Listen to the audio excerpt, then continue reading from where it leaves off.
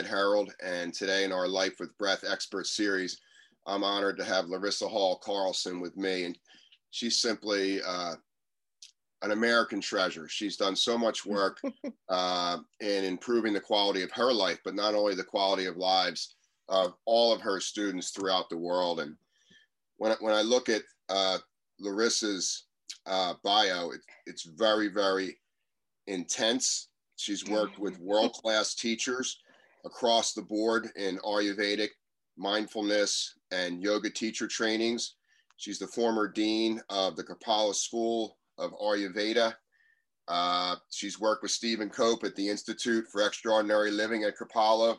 She leads transformative and empowering, inspiring classes and workshops and trainings around the world.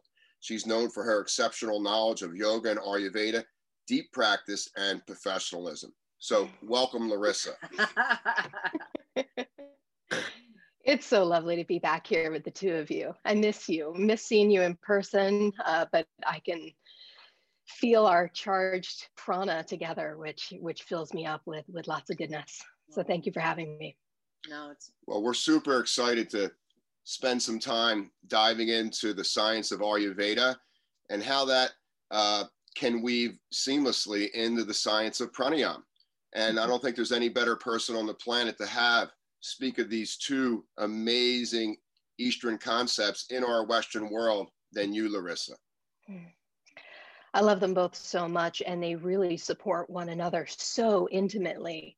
And one without the other feels quite incomplete. So I'm glad to be able to dovetail them together for your audience today.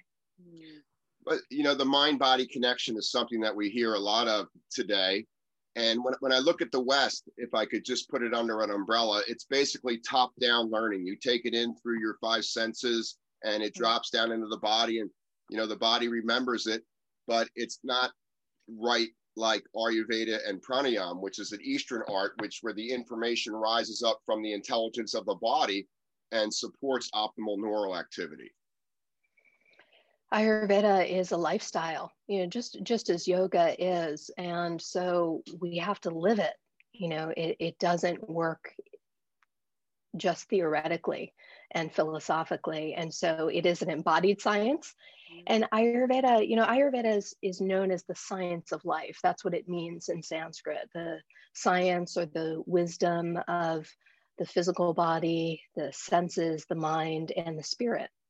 So Ayurveda is a holistic science that covers everything that we experience in this incarnation. Mm-hmm. And so Ayurveda gives us diet practices, lifestyle practices, massage techniques, herbology. It covers prenatal care, geriatric care, surgery, Ayurvedic psychology. It's just a huge, vast science, much like traditional Chinese medicine or Tibetan medicine. And so it's very much a lived and embodied science. It's much beyond what we're getting from our primary care physician, for sure. You know, you've been in this game of transformation a long time. You know, where did your journey begin? Well, I have always been a teacher. I've been teaching about 25 years. I was trained as a high school English teacher, and I taught college English for a number of years. And I was also a controller. And so I ran a finance department in New York for many years while I was teaching in night school for college, because as the audience will soon get to know, I'm a Pitta dosha. And so I have a lot of drive and like to get things done and multitask and check things off of lists. And so that is my primary constitution. And so I was living and working a very rigorous schedule in New York for a long time. And I'd grown up an athlete. You know, I grew up doing gymnastics, swimming, lacrosse, field hockey. I coached lacrosse for a while. And so I've always been an athlete, and I've always been a teacher. But I'd lost a lot of the wholesome practices when I was in my 20s. I'm now 45, and in my 20s, I really was just working with the grind, caught up in the grind, staying up late, eating, eggplant parmesans for lunch and slamming lots of coffee and smoking cigarettes back then. And, it was a really different life. And one day I was introduced to yoga. I was given a VHS tape, back in the day, a VHS tape of yoga. And I put it in the VCR, and I just wept the whole way through the yoga practice because it had me, it hooked me, connected me back to what I'd known as a child and as an adolescent, connecting back to nature and truth and spirit, which had gotten kind of veiled or covered up or neglected in all those hard working years.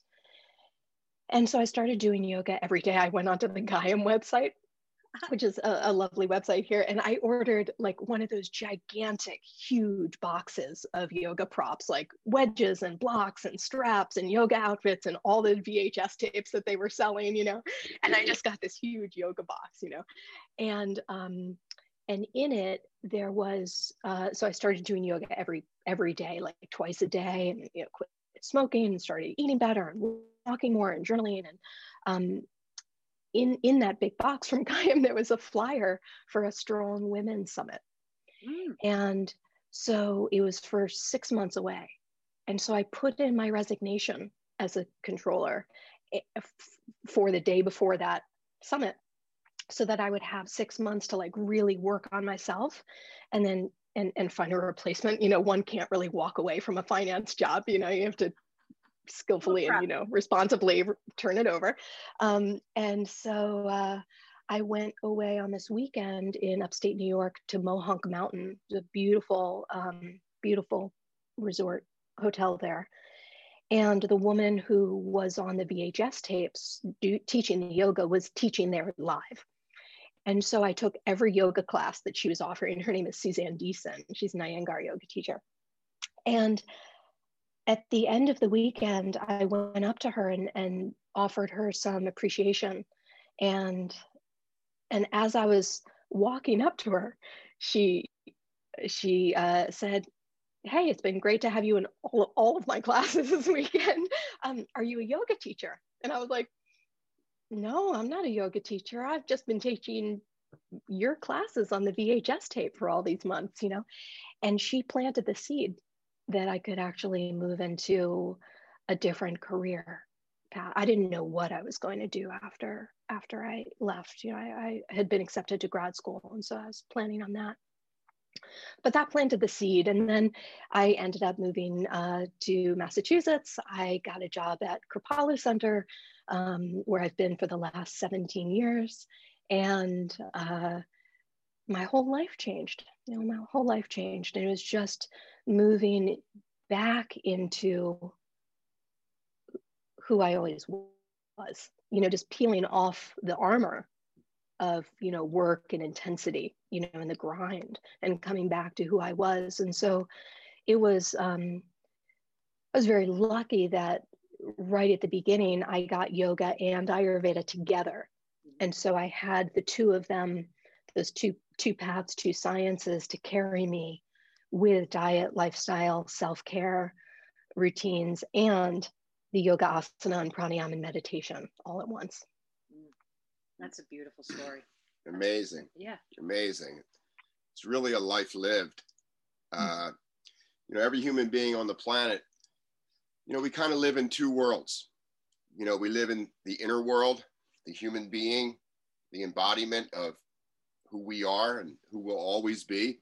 And we also live in the outer world, drawn into the senses and the beauty of nature, the doing world. And it seems in this time of COVID and this uncertainty of the future that we seem to be out of balance in regard to how we're interacting, with that inner voice, that inner guide. And I think that Ayurveda and pranayama is one of the most amazing ways that in a short period of time, we can adapt to different environments with a lower heart rate. We can feel better about ourselves when some of these thoughts come that maybe tell us that, it's not going to work out, or, we don't have a beautiful, happy gene anymore. And when we think about Ayurveda, when I think about Ayurveda, I think about initially the three main doshas that Ayurveda gives us to help us understand the inner world and how we react to the sensory perception of the outer world. Mm-hmm. So as we move into spring in 2021, could you explain to us a little bit about the three doshas that Ayurvedic uses to begin the diagnosis of the patient? Absolutely. So Ayurveda and yoga, they're considered sister sciences, as they both come from the Vedas or from the wisdom texts of India. and many consider them to be one science, and that they can't actually be pulled apart. They really are one science. And we can look at yoga, of course, as the path of awakening. Yoga is the path of self-discovery, of discovering truth or reconnecting to truth, of enlightenment, of freedom, of bliss. Although it's not always blissful when we're practicing the yoga. It's hard work, it's a discipline. And Ayurveda gives us the diet and lifestyle and massage and self-care practices to keep us on the yoga mat or keep us on the pranayama cushion. And so what that really means is that Ayurveda gives us practices to clear out the discomfort of the physical body, to clear out the clutter in the mind so that we can go deeper in the yogic path. So for those, who are doing pranayama, it's difficult to do pranayama when congested, right? It's a workout, it's hard. It's difficult to sit and do pranayama when working with a sinus infection or a headache or being sleep deprived or feeling really anxious. Or achy, and so when the physical or the mental body are suffering in some way, it often prevents us from really thriving in the yoga path. And so Ayurveda gives us practices to heal, to nourish, to balance, to harmonize the physical mental body so that we can do the yoga work, we can do the pranayama, we can awaken. And so one of the ways that Ayurveda supports that is by looking at three energies known as the three doshas. And these are not the only energies that Ayurveda focuses on. There are many, but these are three common ones that we look at, kind of the doorway in. And so Ayurveda sees that everything in the universe is made up of 5 elements: space, wind, fire, water, and earth. Space, wind, fire, water, and earth. So everything is made up of those 5. I have all 5 elements. You have all 5 elements. My cup has all 5 elements in it, just in different proportions. And these 5 elements, they merge together, they join together in pairs to create the 3 doshas. So we have first dosha is space and wind, and that's known as Vata dosha. The second dosha is made of fire and water. That's Pitta dosha, not pita bread, but Pitta dosha. Okay. Then we have water and earth, water and dirt joining together to make kind of like a mud. This is known as Kapha or Kapha dosha. Okay. So these are the 3 doshas. And the doshas show up in the macrocosm of nature, in the weather, in the seasons, and in the microcosm of the body mind, in our makeup, in our constitution. And so with these 3 doshas, Vata dosha, space and wind, governs the winter season, the fall and the winter. So it's space and wind, so it has no substance. There's no fire, so it's cold. There's no water, so Vata is dry. There's no earth element there, so Vata is light. And so the fall and winter are the seasons of coldness and windiness and dryness. And this is the Vata season of the year. And no matter where you are on the planet, there'll be a drier, lighter season, even at the poles and at the equator. And so that Vata season can affect us because we are immediately affected by the weather. We're exposed to windiness and coldness and dryness, and those qualities can start to cause trouble in the body. So we'll talk about that. Pitta dosha, the second one, made of fire and water, is like hot acid, right? And so we experience that in the macrocosm of nature during the summer season, when it's hot and humid in the weather in the season. And so that hot, humid time of year is going to affect us. You know, we're going to change our habits based on what's happening in the season. And if we don't, then we'll be overheated and kind of overly oily, right? Pitted out, yeah. The third season, which is what we're moving into right now in New England, I'm in Vermont, is the spring season. So water and earth coming together like mud, like muddy water, dampness, freezing rain, sleet, kind of moving into cold rain. You know, the early spring, this is the beginning of Kapha season. And we're exposed to that weather and those qualities as we go out into nature. And so this time of year, folks often feel kind of bogged down, a little bit congested, a little heavy, a little sluggish, lethargic, lack of motivation. You know, there's this muddiness in nature that we often feel kind of energetically slimed by, you know, or it accumulates in the system. So Ayurveda focuses on adapting lifestyle and diet and exercise and pranayama to meet the needs of the season.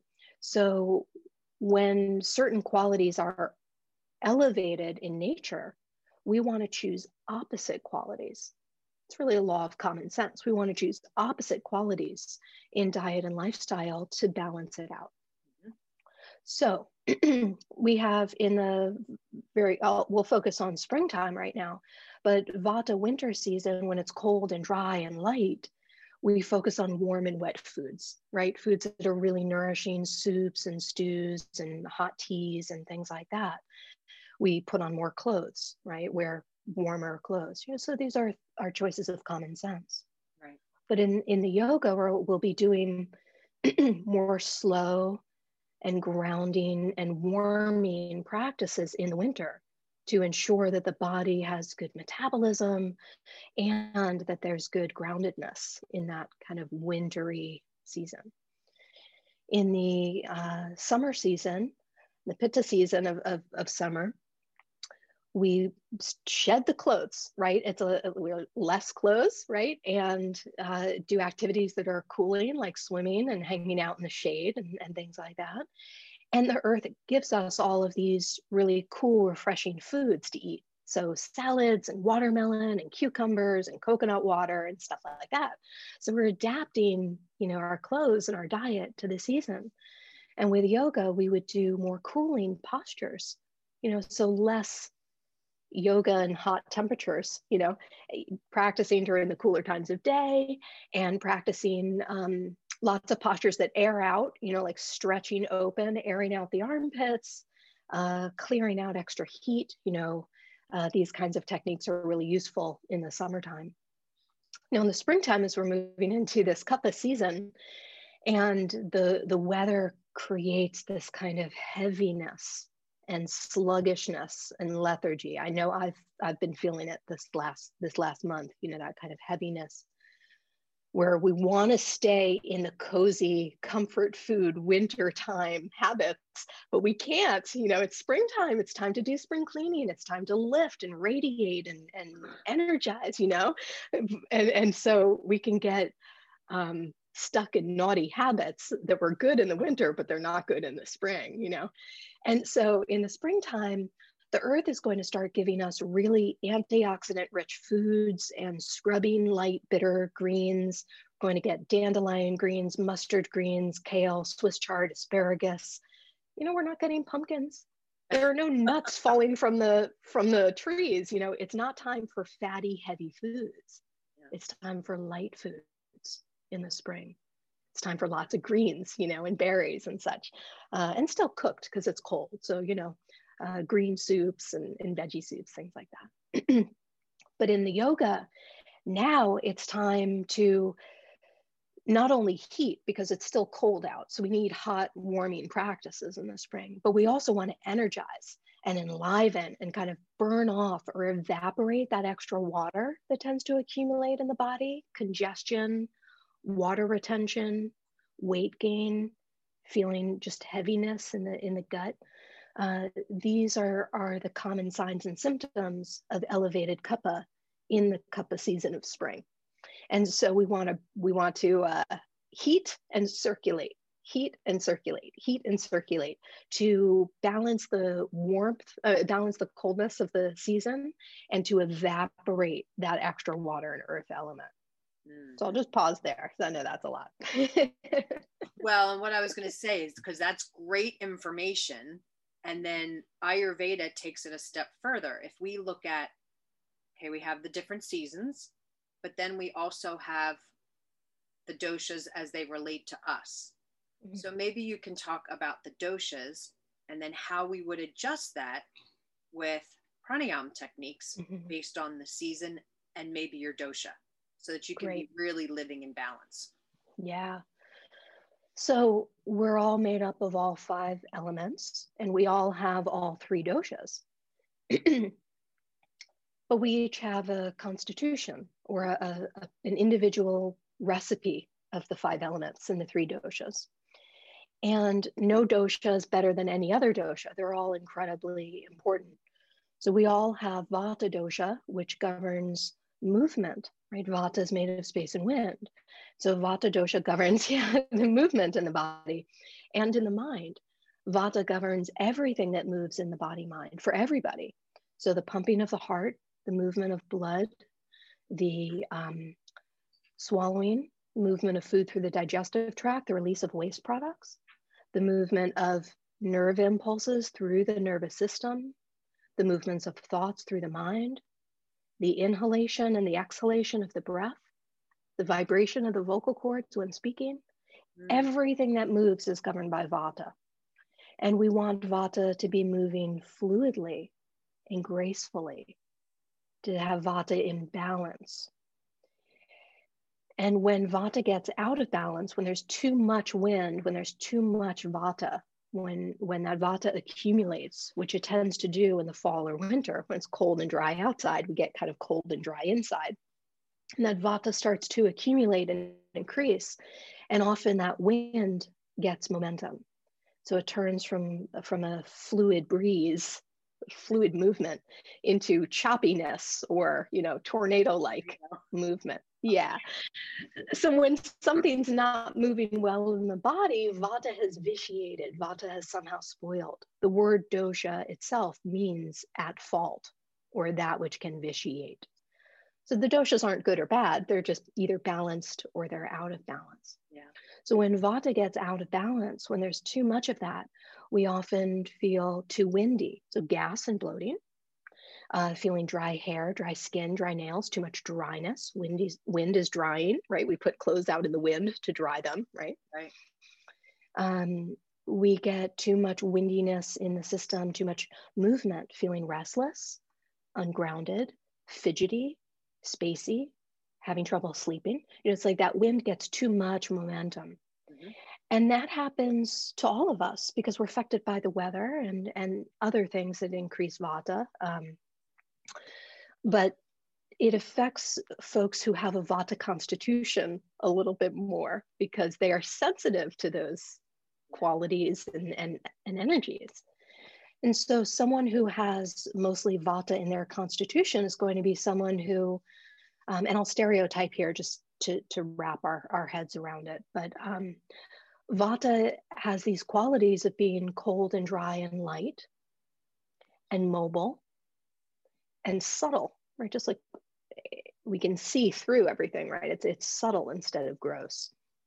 And so someone with a vata constitution, they tend to have skinnier frames, long and wiry frames, less coating, less meat on the bones, and so we can often see the joints easily on a vata constitution. We can see the veins pretty easily on a vata constitution because there's not a lot of packing, not a lot of meat on the bones. They often run cold. And so the vata constitutions, they will often want extra layers all year because they tend not to have a lot of fire in them. And because vata has wind and is an energy that is about lightness and movement, vatas tend to be very creative. They tend to be very excited, peppy, energized. They like variety. They love to try different things. You know, it's the energy of movement. Yeah. And so Vata constitutional folks will be more affected in the Vata season by the cold, dry weather. And in that season, or for someone with a Vata constitution, will want to apply the Ayurvedic law or the Ayurvedic rule that like increases like and opposites decrease. Like increases like and opposites decrease. And this is a law of common sense, but we don't always apply it to choices.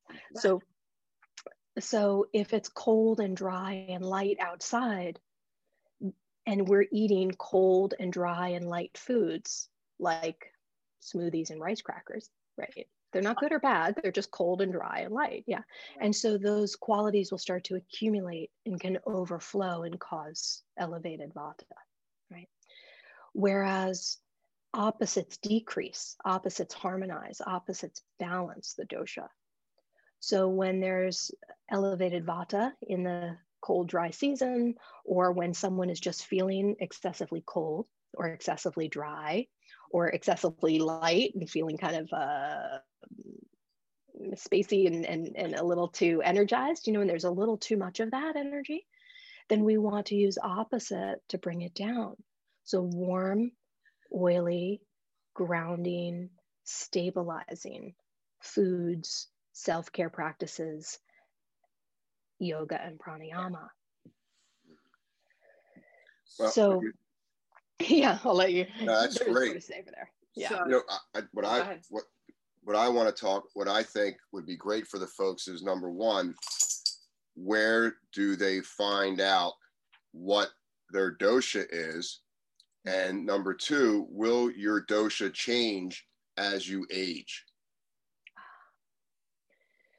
So there are lots of online questionnaires that you know, you can just Google Ayurveda questionnaire or dosha questionnaire, and there are lots of them out there that are lovely.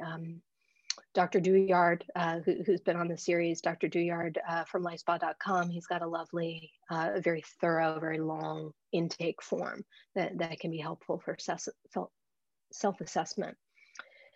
But the questionnaires, they often tend to assess the current state of the doshas and not always the original constitution. And so it's really ideal to work with a certified Ayurvedic health counselor or Ayurvedic practitioner, like myself, yeah. in order to really assess and look at look at everything holistically, to identify the original constitution, which never changes, versus the current state of the doshas, which is always changing. You know, it's similar in some ways to like the horoscopes, in that totally different sciences and all of that, but like just thinking of it this way, one's constitution never changes. It's set at the moment of conception, according to Ayurveda. The moment of conception, your constitution is set. It will never change, but it will be influenced by the seasons of the year, the seasons of life, the times of day, accidents, traumas, things like that. It will be affected by that. So for instance, I'm a Virgo. That's my horoscope. I'm a Virgo. I will always be a Virgo. It doesn't matter what season of the year. It doesn't matter how old I am. I'm always a Virgo. But I'm affected by Mercury retrogrades and what states of the moon, you know, and things like that. And that will change what's going on. So the same is true in the doshas. You know, I'm a Pitta dosha. My Pitta will never change, but it's affected by the seasons. Like right now in the spring Kapha season, I'm feeling more wet and heavy, right? In the winter season, I was feeling more dry and a little bit kind of windblown, you know? And so the first season of life is said to be the spring season of life. So childhood into puberty is the Kapha season of life. It's the spring of youth. And so, and think of like how soft and rolly kids are, and bouncy and gooey, kids are, right? They're in the kapha stage. And they need opposite qualities to balance that kapha stage of life. They need lots of exercise and being outside and taking in lots of knowledge and, going and going, that sort of thing. Then we move into the pitta stage of life, which are the active years of life, where, essentially puberty-ish to menopause-ish, that's the pitta stage of life, where we're all affected by that pitta flavor, that pitta drive. So these are the years of building a bank account, building a career, building a home, building a family, getting things done. And so we're all affected by that, no matter what's happening and, right. Individually. And then we move into the vata stage of life, mid 50s, 60s-ish, we start to transition. These are considered the wisdom years. And the vata stage of life is a time of lightness. Right? Vata is light as opposed to being heavy, and it's subtle as opposed to being gross. And so those wisdom years, we're all affected by those years. And those are meant to be years of slowing down, using opposite qualities to balance, slowing down, focusing on spiritual study, focusing on self-care, downsizing the house, lightening up, having lighter or fewer responsibilities, spending more time in nature, more time in prayer or spiritual practice or meditating, right? These are the wisdom years. And so we're all affected by that. And so the constitution never changes, but it is influenced by the time of day, the season of the year, and the season of life.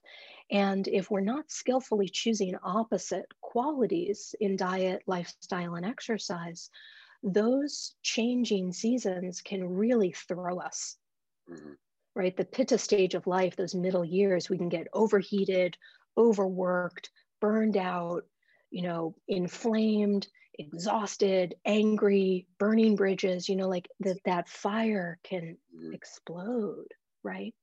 And in the vata stage of life, if we're not slowing down and spending more time doing self-care and spiritual work, we can be overly dried out in the vata stage and have a lot of chronic trouble sleeping and chronic constipation and issues with bones and joints and things like that, which don't, in the West, we've accepted them as part of aging, but Ayurveda doesn't see it that way. There is no need to suffer. We could thrive in these stages if we're skillfully using opposite qualities. That's beautiful. So how do we then adjust, if we look at the 3 different doshas, how do we adjust our pranayama practice moving into spring, if we're vata, pitta, or kapha? Great. That's just too bad. So in the vata season, we're working on grounding, soothing pranayamas. A lot of belly breathing is really nice in the winter, a lot of alternate nostril breathing, a lot of counting of the breath, ujjayi pranayama. These are all warming and grounding pranayamas that are really excellent in the winter time, or for folks who have a lot of vata in their constitution, or who are in the vata stage of life. They can use a lot of these grounding, warming pranayams. But now as we're moving into spring, we still want the heat, we still want the warmth because it's cold out. Yeah. But instead of grounding, we want to lift. So we want pranayams that are going to be energizing, purifying, drying, stimulating, energizing, and awakening. And so now's the time to add a little robustness to the pranayama practice, right? So instead of like the comfort foods and the comforting pranayamas in the winter, now we move into warming, lifting, rising kinds of practices. So some of my favorites are ujjayi with sun breaths. So moving the arms up and down with the breath to get more movement, more lift, more expansion of the rib cage. I love the Dirga, the 3-part breath, the complete yogic breath. Dirga pranayama is wonderful for expanding the lung capacity, airing out the lungs, getting good oxygen and carbon dioxide exchange, stretching the intercostal muscles between the ribs, in which there are many lymph nodes, and the lymph system is like the garbage disposal system of the body. And that's where a lot of congestion, a lot of mucus, a lot of kapha dosha accumulates. And so when we start stretching and airing out the ribs, we massage the lymph, move out mucus, clear out the kapha. So Dirga worked really well for that. The breath of joy works really well for that. That kind of Dirga in motion, you get a little pep, with that. Bhastrika pranayama, the bellows breath, and really emphasizing that nice, even rhythmic expansion and contraction of the rib cage. It's a beautiful massage for the respiratory and circulatory systems. So really getting things to move well instead of being stagnant and stuck in the mud, as we sometimes experience in the Kapha season. Kapalabhati is another beautiful spring technique. So Kapalabhati is, it's used as a pranayama, but it's technically a kriya. And a kriya is a cleansing practice. So it's much like using a neti pot or scraping the tongue or doing exfoliation massage. Kapalabhati is meant to scrub and clear out mucus. It's meant to move out excess kapha. So it's really ideal in the spring. And it will help to clear out sinus congestion, lung congestion, and congestion in the throat, as well as kind of clear the fog from the mind, which we often get in the Kapha season. And I know some of the listeners today right now are feeling some of that sluggishness and sloth and torpor that kind of sneaks in this time of year, And Kapalabhati is the skull polishing breath. So it's designed to cut through that fogginess. And so these are some of like the best techniques for the spring. However, we want to kind of like bookend those stronger practices with soothing practices so that it's not too rough or too intense.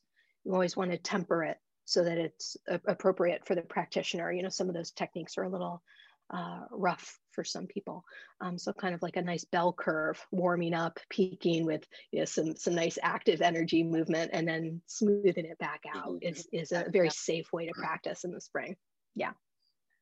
Yeah, when we're practicing pranayama, I look at it as a very feminine practice where it allows new awarenesses. It allows a spring cleaning. It doesn't need that male energy of having a carrot out in front of you and here's your goal, right?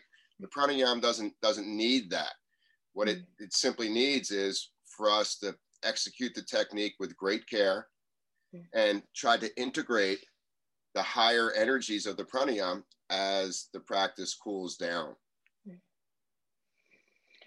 Absolutely, and classically the spring and the fall are the ideal times to practice the deeper pranayamas.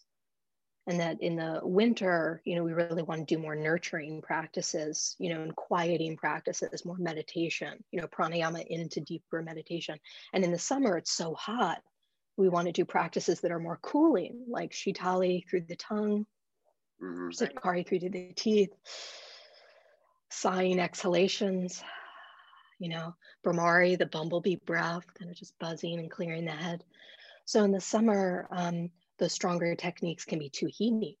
And so really the fall and spring are ideal pranayama time. I mean, like the weather a few days ago was in the 40s and I was like, it's pranayama time, like I am ready to go, and there's just this natural, there's a natural desire to start applying the opposites, when we get into a rhythm over the years. And as the seasons change, there's like a switch, an internal switch that says, it's time to shift up the practice, just like it's time to shift the diet and the clothing, It's beautiful. I, why I love this, the whole practice of yoga and Ayurveda, I'll give a personal example that's coming back to me, because we really do need to shift based on seasons and dosha. And me as a pitta, I remember I would be so drawn initially to all the hot yoga, right? And then in the summer, in the hot yoga because my pitta's like, yeah, let's just go get it, you know? And so I'd come out of there and think, why am I so agitated? Like I'd be leaving the parking lot and be cursing at people who are getting in my way and thinking, come on. And I'm thinking, I just took a yoga class. I should feel really relaxed. Like, what's going on here? But between the pranayama and the hot yoga class in the summer, it's not serving us. It's creating too much fire. It absolutely is, Wendy. And this is, speaking to, I broke down Vata a little before. I can go into Pitta and Kapha a little more so your listeners get that full picture. But, so much of living with awareness, living mindfully, has to do with paying attention to changing rhythms, the rhythms of nature, the changing of the daylight, and adjusting practices to that, changing of the temperatures and adjusting our lifestyle practices to that. And so much of it is common sense. Yeah. But because we live with electricity and because we have access to any kind of food at the market, any time of day or night, any season of the year, so many of us have lost connection to the seasonal adjustments. Yeah. We've lost some connection to that. And so Ayurveda is all about that and returning to seasonal rhythms and adjusting to seasonal practices. And so Pitta dosha made of fire and water, we all have it. And Pitta governs digestion. So it's the hydrochloric acid and enzymes and digestive fluids that break down food and transform food into bodily tissues, into biologically useful product. Pitta also governs the digestion in the mind. So the ability to take in information and digest it, organize it, learn from it. Pitta is the fire that kind of cooks us from one stage of life into the next, or cooks us from one experience into and hopefully an elevated level of understanding and of living. So it is the kind of the cook of the body is the Pitta. And so we all have Pitta governing digestion and transformation. But some of us have a Pitta constitution, like, Wendy and I. Ed has a fair amount of Pitta in his constitution too. And so Pittas run hot. We're made mostly of fire and water, right? We have all 5 elements, but we have mostly fire and water. So we're hot doshas. And so, Pitta constitutions, they typically have a medium frame, kind of medium build, a little bit more meat on the bones, a little bit more of an athletic build, often in a Pitta. They often have very intense eyes, very intense focus, very intense speaking. They move like they're blazing a trail of fire. They move with intention. They often are goal oriented. They like to get things done. They like to be in charge. They like to check things off lists. Pittas like to add things to a list just to check it off, because then that's more satisfying. Yeah. So those of you listening, yeah, you do that. Dopamine addict out there. You guys get off that dopamine. We're like, yes. It's a lot. So Vata doshas are really creative and energized and innovative, right? Pittas are the ones that like to get it done and make it happen. Like Vatas come up with wonderful ideas and Pittas execute those ideas. That's pretty typical there. And so Pittas often run around without extra clothing on in the winter. They'll run out to the car without putting on a jacket. They like to have the air conditioning on and the windows open, and often sleep with one foot out from under the covers because they're so hot that they're always airing out, So Pittas they run hot, right? And that's their natural state, but they can overheat. Yeah. Just like a Vata is naturally creative and peppy, but they can get too much momentum and turn from peppiness to spazziness, And so we go from the original constitution to the current state of elevated dosha. So we always want to come back to the core.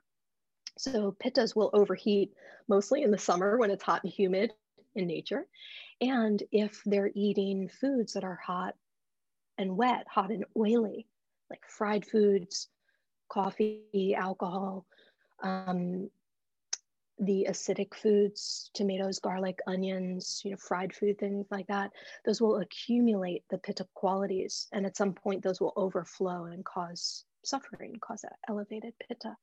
And so in the summer season, or for folks with pitta in their constitution, they're always going to be a little extra careful to use cooling, relaxing practices, because pitta is very hot and focused. So pitta often needs quiet and stabilizing coolness in order to stay relaxed. Yeah, right. And so, pittas will be drawn to the hot, intense, disciplines. Yeah. But those don't always serve. And so it's important to temper it, to follow the drive, and to make sure that we're not always slamming on the gas, and that there's enough, pause and cruise time, So that's really, really important for pitta dosha. And of course, probably most of the listeners today are in the pitta season of life. It's a big season, puberty to menopause-ish. And so it's easy at this time of life and in our culture to overdrive, to overdo, to want to succeed, to need to get things done, and we can really, really burn out that way.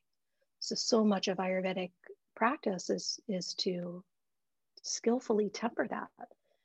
And I found myself, I was, as I said in the beginning of our session today, I was slamming coffee, I was working 2 jobs, I was a controller, I ran a finance department in New York, and I taught evening classes, for night school, for college. And I was the department chair, so I ran the department as well. And I mean, I was just going and going and going and going and burning myself out. And there's no need for that. There's no need for it. And so when I found yoga and Ayurveda, part of my drive was, of course, like, go, go, go. I'll do every yoga class. I'll take every yoga training. I will breathe louder than anyone else in the room. I had that pitta drive. And it wasn't until I started working with an Ayurvedic clinician that I learned that I was burning myself out, and I would crash. I would get sick, or I would just, like want to, drink and sit on the couch and watch movies in order to kind of cool myself down. Yeah. And so Ayurveda taught me how to not go full throttle, and to really live in that middle path, which has served me so just so immensely this last decade and a half of like really living in a way where I don't overheat myself anymore. And I'm not interested in jockeying for position and being overly competitive. And I really allow the goodness of pitta to thrive without burning myself out. But it took some time, to really experience how to do that. That's amazing, because a lot of times I tell folks, if life's a race, it's a race you want to come in last. When you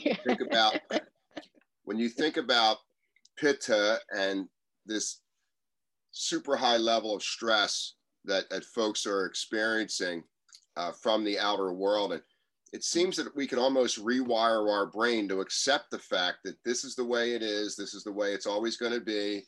You can fire up your amygdala and you can rewire your brain, and this can become the norm for us. We become used to always reacting. We're catching up the time. There's never enough of this, and I've got to go do that. Is there a breathing technique or a listening skill that worked for you, where you could kind of check in with yourself and maybe have an opportunity to be neuroplastic in regard to maybe changing that perception of the doer of the pitta? So I worked with one teacher. He's I'm not going to say who it is, but I worked with a teacher for a while, and I'll see him actually later today, but who did a lot of demolition on me, a lot of deconstruction. I know because that. I had a lot of always an athlete, and I'm very flexible, very strong. I can bring myself into lots of postures. I've been a swimmer. I've always had a very deep lung capacity, very, very strong pranayama. And pranayama has always been my most favorite thing of all of life is pranayama. It's my favorite thing to do. It's my favorite thing to teach. And I would overdo it. You know, I would really huff and puff and like get pushy with the breath and hold my breath too long, get grippy, you know, and think that I was, you know, in the no pain, no gain state. And I had a teacher who would, and I don't recommend anybody ever do this to any other student, but like would flick me in the forehead sometimes, you know, like move around the room and be like, stop it. Right. Stop it. Like literally, you know, like, and talk about, like, he's a pitta dosha. So like only a pitta can kind of provoke another pitta in this way, you know, and right. I'm like, okay, you're in charge, I'll stop, you know. And I actually, like, he had to poke at me in order to get me to see that I was actually hurting myself instead of nourishing myself. And so I actually had to learn to back out of some of my postures, to not go so deeply into certain practices, to not breathe so loudly, to not hold my breath with so much intensity, and to actually just soften and be receptive during the breath retentions. And so I think that of the techniques,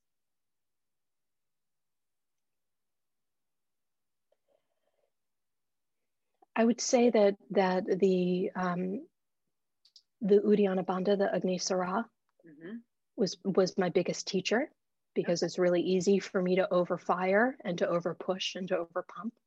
And I really learned how to stabilize the fire and harmonize the fire instead of over stoke the fire.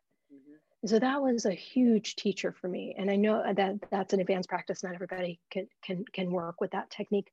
But that was perhaps my biggest teacher, was working with the external breath retention and pumping of the belly. That's beautiful. But what I think most nourishing practice has actually always been the Bhramari pranayama, the bumblebee breath. Because as a pitta constitution and wanting to always drive and excel and succeed and move forward and get things done, the pranayama is so effective, as you said, for, you know, resetting, to create new neural pathways, you know, to find a new way of thriving. And the bumblebee breath kind of gets the job done really quickly and efficiently and effectively without overdoing it. And so I find that when I tone and go into several rounds of the bumblebee breath, it does exactly what I need. It kind of buzzes the beehive of my mind. It sweeps the slate clean, and it brings radiance and luster to the head without heat. You know, it's not a hot breath. And so it does all of the things that I love about Kapalabhati and Bhastrika without the heat.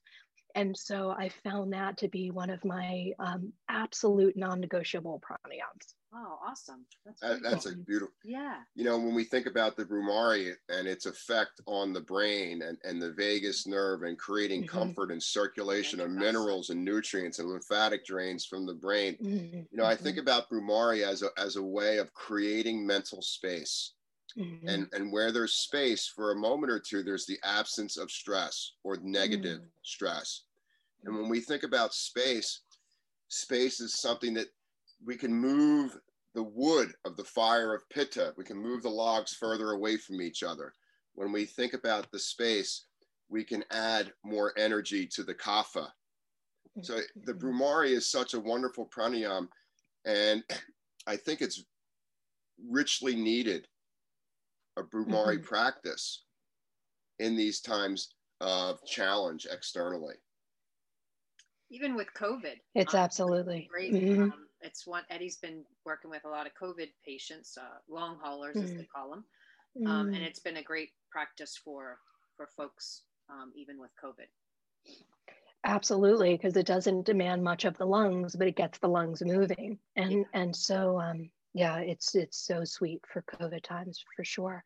It's a tridoshic practice. It's going to be good for all three, because it's not too heating or too cooling. It's not too stimulating or too grounding. You know, it's kind of it's a very potent practice. It can create deep states of altered awareness and opening up to the inner guidance, the inner wisdom, the inner truth that's always present.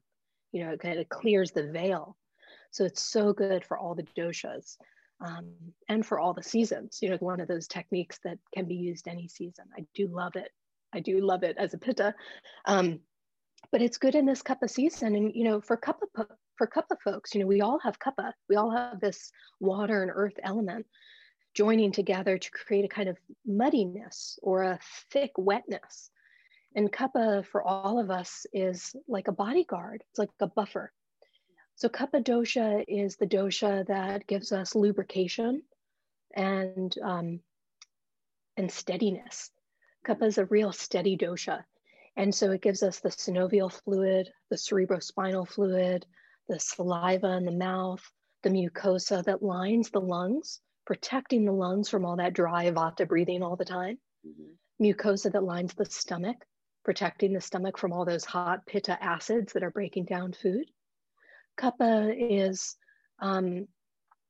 provides the steadiness of mood, gives us the ability to have memory. So kapha is the film upon which the memories are stored. So it's this real steady dosha, and we all have it. But some people have kapha as their main constitution.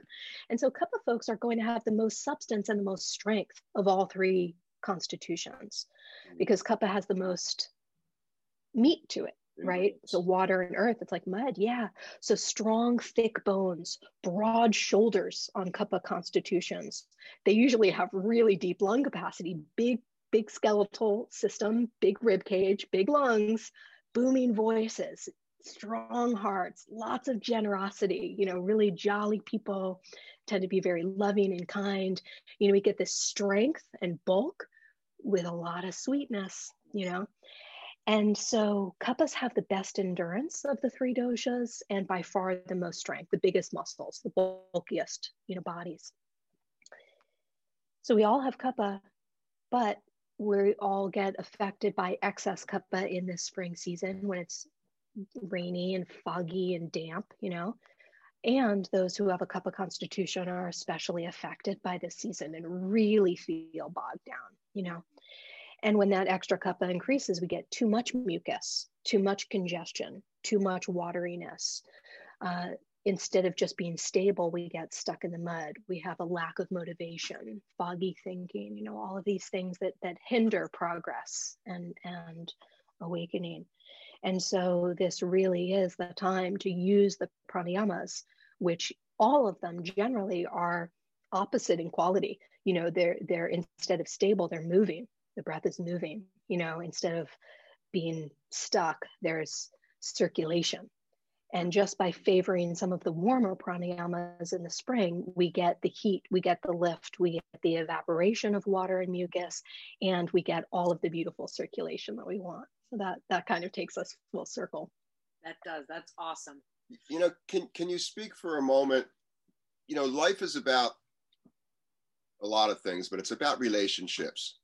And when we speak of doshas, I'm naturally drawn to relationships with folks that have a strong vata pitta dosha, and I don't really have the time to wait for the kaphas to get their clothes on, because I got to get going because I got things to do.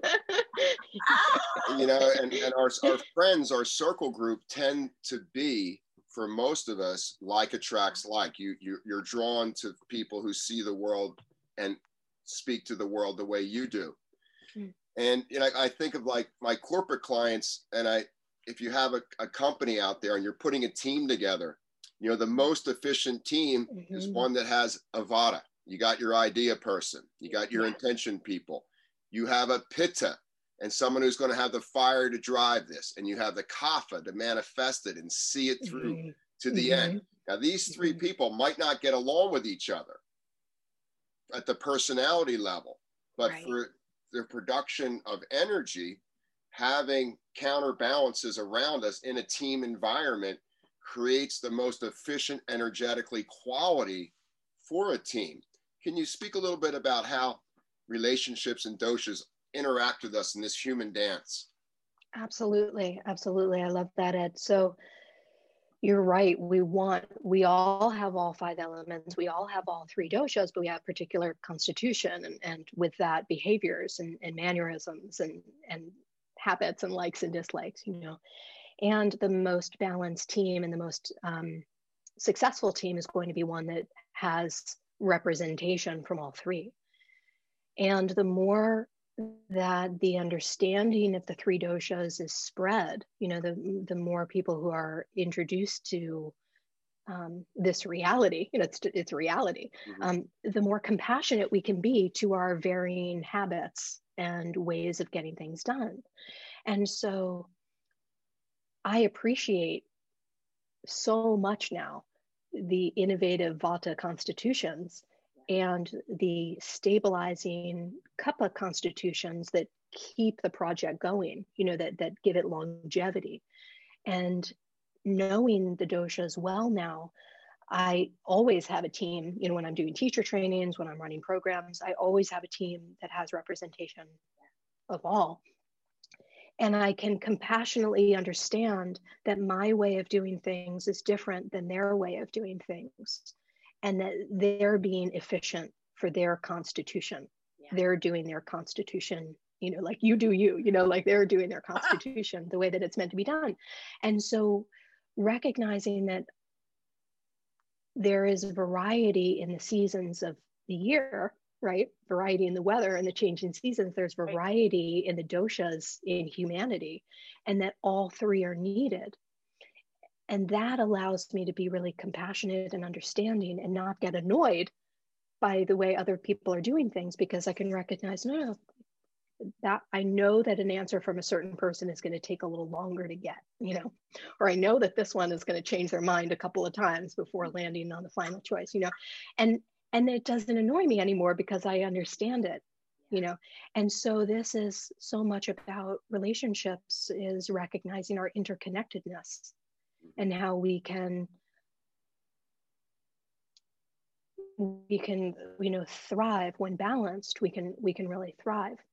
But here's the challenge, and this may be for a talk another day, but so the doshas, this is just one aspect of Ayurveda. This one set, you know, of energies, but there are other energies that are just as important as the doshas. So like the energies of the mind are known as sattva, rajas, and tamas. And this is more related to Ayurvedic psychology, which is another one of my specialties. And so when we are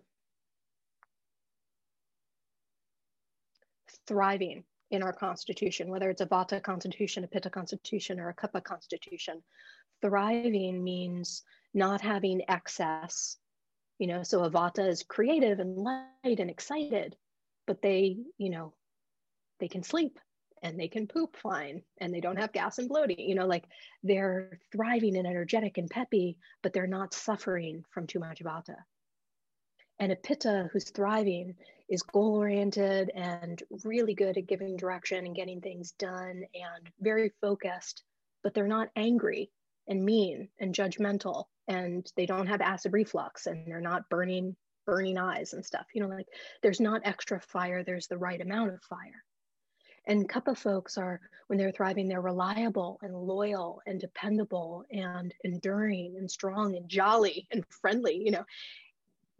And they're not suffering from extra kapha. They don't have extra weight. They're not holding extra water. They're not overly mucousy. They're not foggy in their thinking. They're just steady and sturdy, you know? And those thriving states happen physically, but also mentally and emotionally when in a sattvic state of mind, which is a state of harmony and peace and balance and ease and tranquility. And so this is actually what affects the relationships, I think, more than the doshas, is actually these energies of the mind. Yeah. Because when we're in that energy state of wholesomeness and kindness and mindfulness, or sattva in Sanskrit, then all of the doshas can interact together and work really well together and kind of flow off of each other and like love each other's strengths, you know.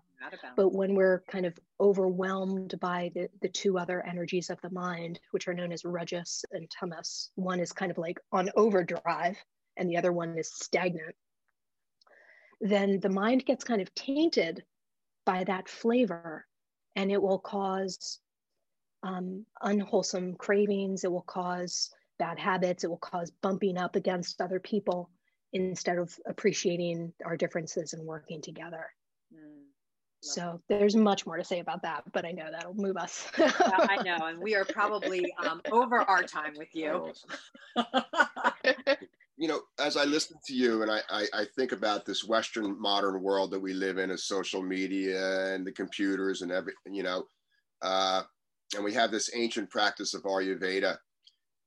But if I'm hearing you correctly, it sounds like Ayurveda is a science of adaptability, where we are evolving ourselves. We're not devolving back into kind of this cave person type. We're actually evolving the race, the human race. And this adaptability, the ability for the brain to switch gears, the ability to keep our heart rate down in moments of stress, our ability to digest smoothly, even though our emotions are raging like a hurricane out in the ocean. This adaptability, I think, seems to be the foundation of what Ayurveda is offering the human race today. It absolutely is. You know, Ayurveda's main purpose is to maintain health and prevent disease. And in that, the definition of health from the Ayurvedic perspective is not just having a healthy body, but having healthy working sense organs and brightness. There's a shloka that, a classic phrase from the classical text in Ayurveda talking about the definition of health, and it includes our digestive fire and the immune system function and the physical makeup of the body and the lightness and sweetness and generosity and kindness, the tranquility and balance of the mind and the spirit and the heart space. And so it is a holistic practice that teaches us through its many, many techniques how to adapt to the changing times of day, seasons of the year, seasons of life, pollutants, traumas, trials, chaos, you know, all of the things that we're exposed to, and to adapt to the rest of humankind and to find a way to be harmonized in our interconnectedness. So it is absolutely a science of adaptability. Yeah. Well, like I said, I think we've gone over our time, but maybe this makes up for some of the technical difficulties we were having the other day with folks, because we covered a lot of ground. But I also want to let folks know how, number one, they can work with you, because you do Ayurvedic one-on-one consultations, and also tell them about your great audio program that you have with folks. Yeah, absolutely. So folks can go to my website, larissacarlson.com. And you can, if you're interested in pranayama, which I know you all are, I have a 10-day audio course, which is 15 minutes a day. So it's about 2.5 hours total. And it's just $22. It's like a textbook, but in audio form. And so it gives theory and philosophy to create a home pranayama practice, as well as daily techniques that are built over those 10 days. So at the end of those 10 days, there's a really solid home practice. And so you can download that on my site.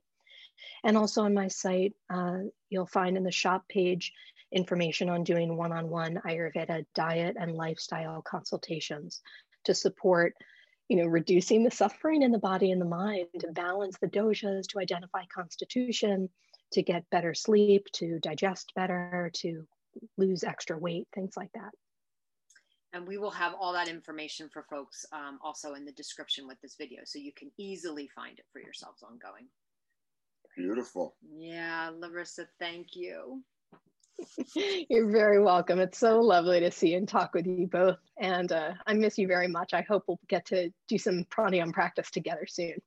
I You really are a national treasure. And folks can only go as far as their professor can take them. And you are definitely a master of many different traditions and many different sciences and are deeply needed in today's world. And I wish you every success. And loads of love to you. Air hug. See you later. I'll send a pranic wave of tsunamis coming your way. Oh, take care, Larissa. Okay. Thank you. You too. Bye, Bye-bye. love.